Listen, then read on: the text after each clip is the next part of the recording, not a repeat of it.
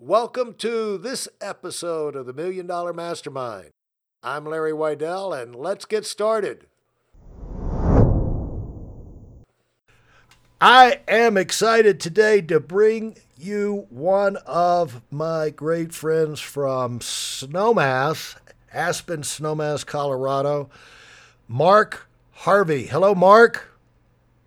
Hello, Larry. Good to be with you. Good to be with you. And if you meet Mark, you're going to see an unassuming guy, very pleasant, well-spoken, and you would not know, you would have no clue, and you're certainly not going to get it out of him, the life he leads, the accomplishments he has. But, you know, he grew up out here. He's ranching now, in a huge ranch. I'll let him tell you that. He's got, I believe, ranches around Colorado and even in South America. But he grew up, he showed that he had the talent. He went up to Burke Mountain Academy. I don't know if did you get a scholarship up there, or how did you get to Burke? No, my parents fortunately paid my tuition there. Yeah, fantastic. And that's where a lot of the world-class World Cup skiers go to. Most recently, Michaela Schifrin, they come out of that. But went on and skied on the World Cup with the World Cup skiers. You see that on ESPN. From that, he went on and got involved in a organization out in, Wyoming up there, Montana? Lander, Wyoming, yeah. And wrote some best-selling books. He can elaborate on that that related to that situation out there. He's a film maker. He's got an award-winning documentary, Land Out of Time, on the environment. So Mark's somebody who has done things like been to these famous movie events around, and in fact, I don't know why he didn't keep doing that, but he probably got his fill. But he's pretty much involved in ranching and managing his ranch now, huge spread, but also he's a journalist. He's a guest columnist with the Aspen papers, freelance. He's been a freelance photographer. He's on the board of directors of different charities, and I think Echo Flight. And so Mark has he's like me. He's got a short attention span. But he's able to back it up and get involved. And Mark's a difference maker. Mark's a guy who's got his eyes open to what's happening around him and is not afraid to dive in and do things about it. And that's what's led him to a tremendous life of accomplishment.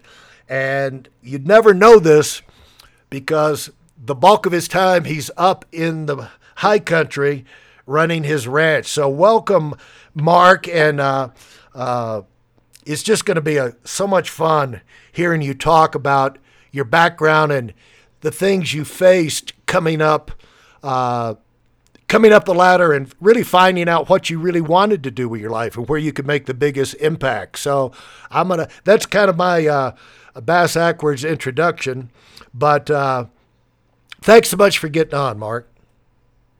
Thank you, Larry, and thanks for that very flattering introduction.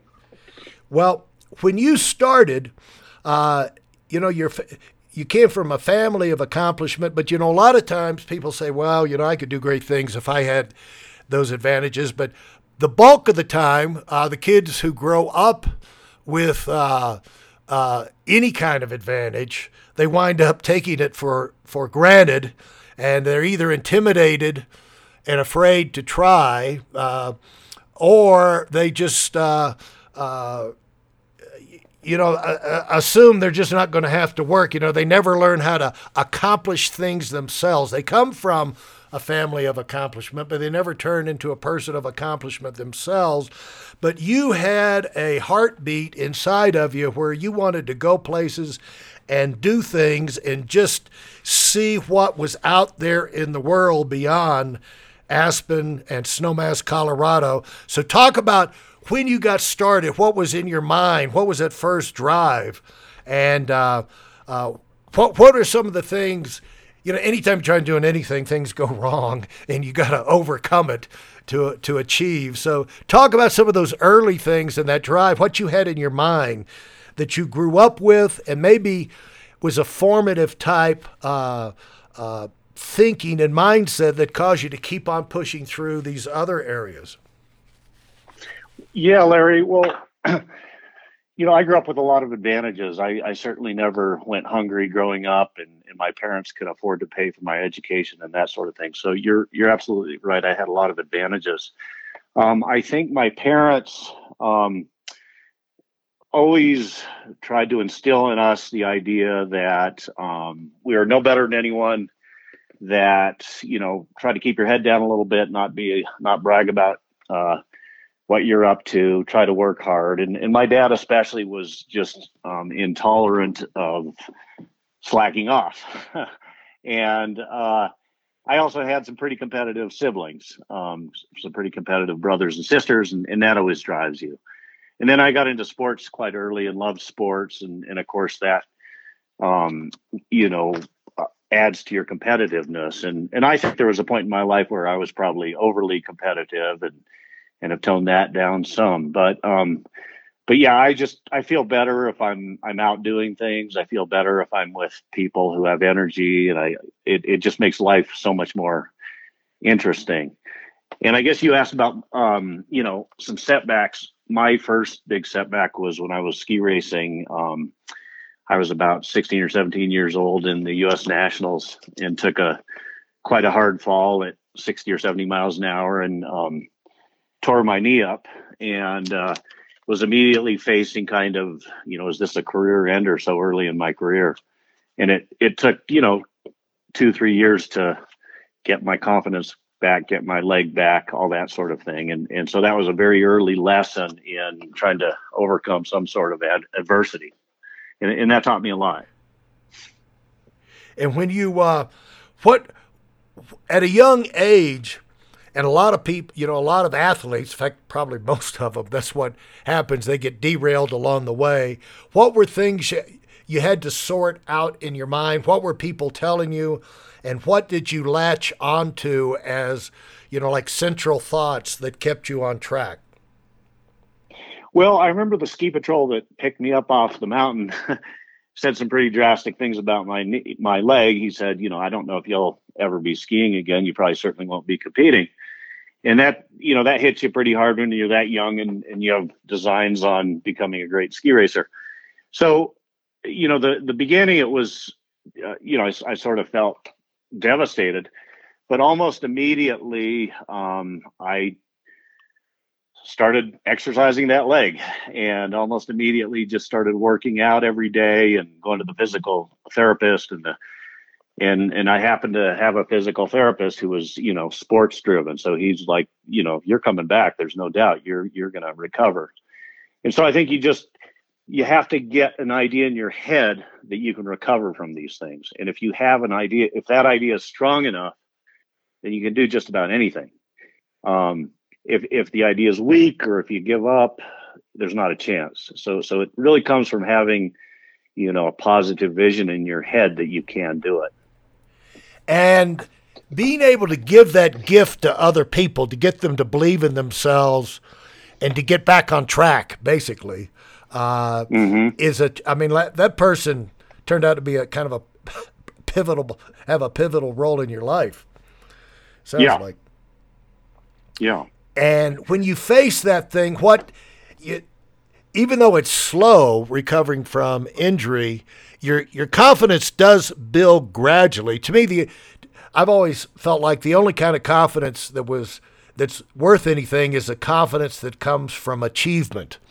And those day-to-day, daily rehab achievements, may not have seemed much to the outside world, but to you, you were in the process of developing and rebuilding your confidence and your mental toughness that you've pretty much drawn on the rest of your life, wouldn't you say? Yeah, and I think sometimes you really got to break it down into little steps. I mean, I don't want your listeners to believe that I'm any Superman with this stuff, that it can't comes easier, that I have some sort of fantastic mind control. Sometimes you got to break it down into little steps.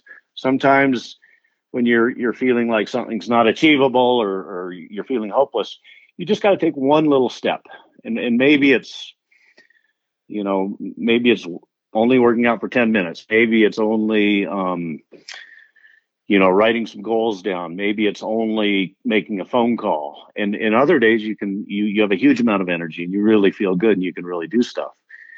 But I think there's plenty of people who have had big setbacks, and they sometimes feel hopeless. And I really think, I believe in action, even if it's small action. And you have your good days and your bad days. And on a good day, we can all do great things, but it's the bad days where, the rubber hits the road, and you got to break it down into much smaller goals, little things that you can do that day. Yeah. And, I remember when I was did the expansion move up to North Carolina, I'd have a whole list of things that I knew if I was going to get where I wanted to go, if I was going to build the organization that I wanted to build, all these things had to be done. Little things, big things, boring things, exciting things. I knew there was a certain amount of tapes I had to listen to, paperwork I had to do, people I had to contact, which was the valuable, the prospecting, marketing. So that's a valuable thing to do. But I had all of these things down in when I'd wake up in the morning up there, of course I had a wife and 2 kids I had to feed, and I was on commission. I knew if I wasn't working, we were going to starve to death. So some days I just could not get myself to prospect and go eat a big bowl of rejection again, So right. It's just like, nah, today, no, not this morning, And so the deal is, I knew I had to I had to kind of trick myself into activity, and I said, well, as long as I'm working, I can get myself to do this right now. And, and what I'm doing right now is going to have to be done sometime. So I can go ahead and get that out of the way. And so it is, it does come down the thing about how you eat an elephant, and that is one bite at a time. Yeah. And I've found a really helpful thing is to keep a journal. And what I often do is in the morning, I'll write down some things I want to accomplish, and maybe even write down what state of mind I'm in. And then at the end of the day, revisit what I did and didn't do. And it helps in a number of ways. They've shown that writing stuff down, you tend to get it done more often than if you don't write it down. And also at the end of the day, when you reflect on what you did that day, you might be surprised at all the positive things you did. You might have forgotten that you cheered someone up. You might have forgotten that you asked some questions that took you in a new direction. You might have forgotten that you did some research on your next, career development. So I find that really helpful to keep a journal, the morning routine of writing down what you want to get done that day, in the afternoon or the evening routine of seeing what you did do. Yeah, isn't it amazing how, because I've started, the last couple of years I've been doing the same thing, and it can be amazing how by the end of the day you've already forgotten 3 or 4 really fantastic things that happened during the day. Yeah, it's incredible, and it's when you remember it I think it actually brings some good energy into the next day. Because you remember you did something well that you might have forgotten about otherwise. Absolutely. And how do you keep up with those your own journal? If you've had experimented with, I'll tell you this: I'm doing when my grandmother died on my mother's side. In cleaning out the house, we found like 30 plus years of daily journals she had kept. and nobody really knew she was doing it. And Right. so I put it together at it turned out to be 1,550 pages. Wow. So Amazing. we're just about ready to publish that and make copies and hand it out to all of the surviving family, But Yeah. Yeah. it's amazing the impact of even, any one life when you're detailed Yeah. about that in specific. Because she had a huge impact, And Yeah. so what's the best way you found of keeping up with that? You keep, because these things add up. You have a Yeah. I program mean, you I don't. use? No, I just do it longhand in a notebook. I just write with a pen in a notebook, and I don't. I doubt if my journal is going to be as interesting as your grandmother's, but it's for me, it's a tool, and so I kind of divide it into two.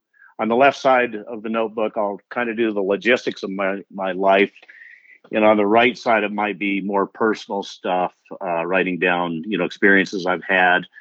It's also a wonderful place to do your whining, so you don't have to whine to your friends about things, and it saves your friends a lot of listening to your heartache.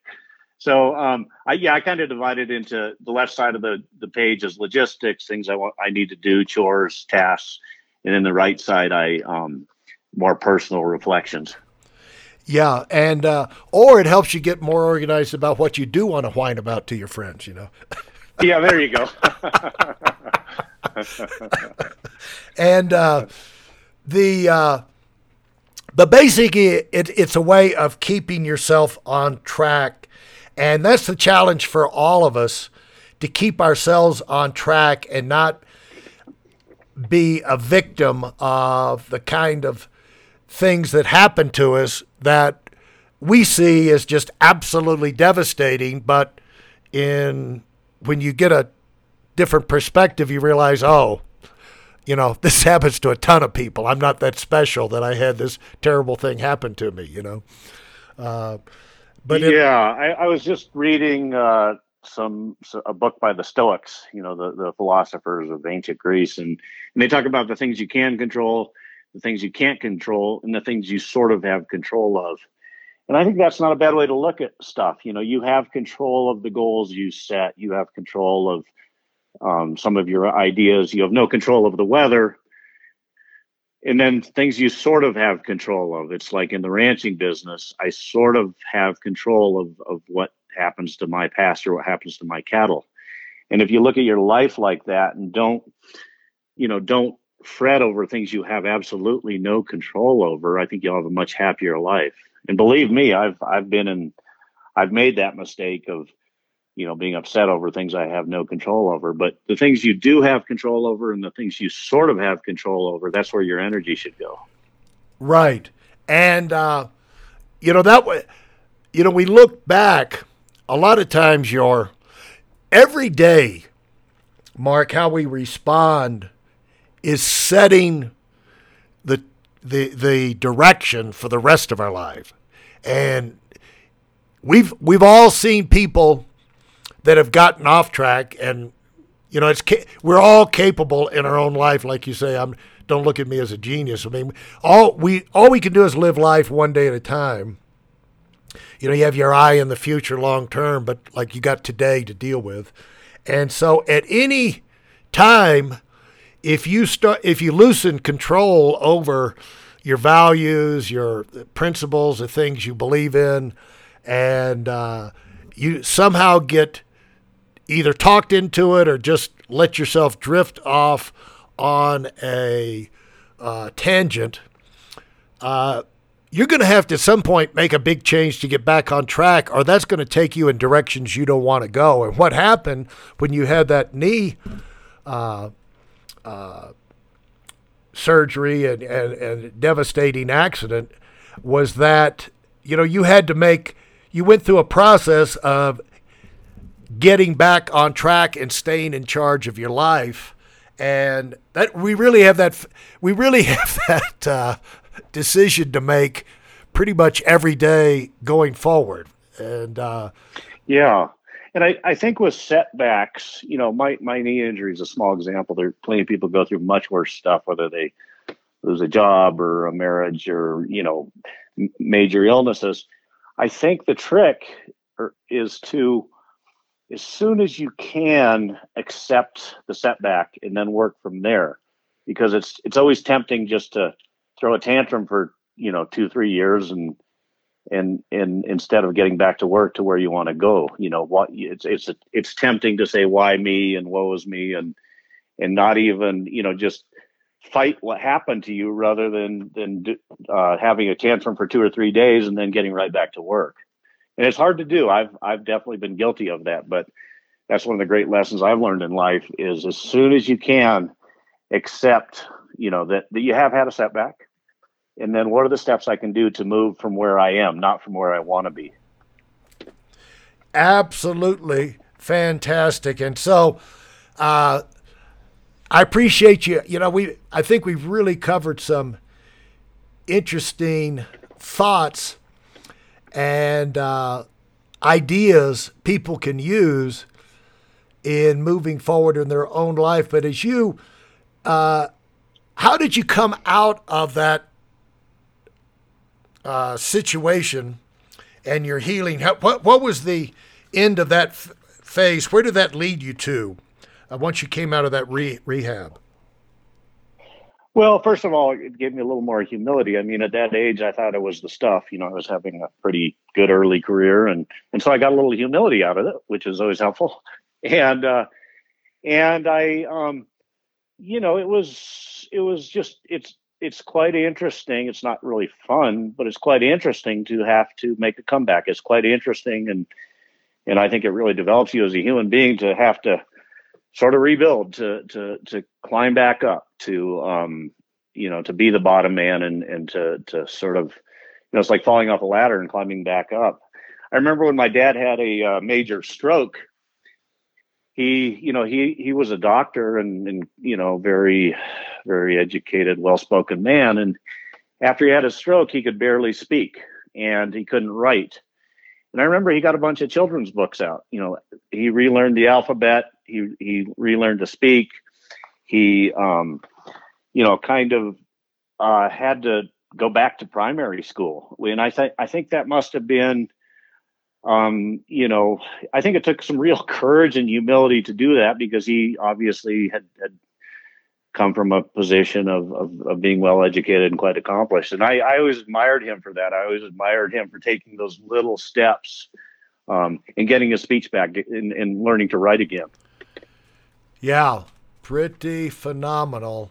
And again, it shows that all of us, as we go through life, never know what kind of challenge is coming our way, but you can control your response to it. And the quicker you get past the emotional setback, if you know how it works, like you're going to be madder than fire, you may be humiliated, you may be devastated in terms of what you thought you were going to accomplish, or the kind of person you thought you were going to be, or the career.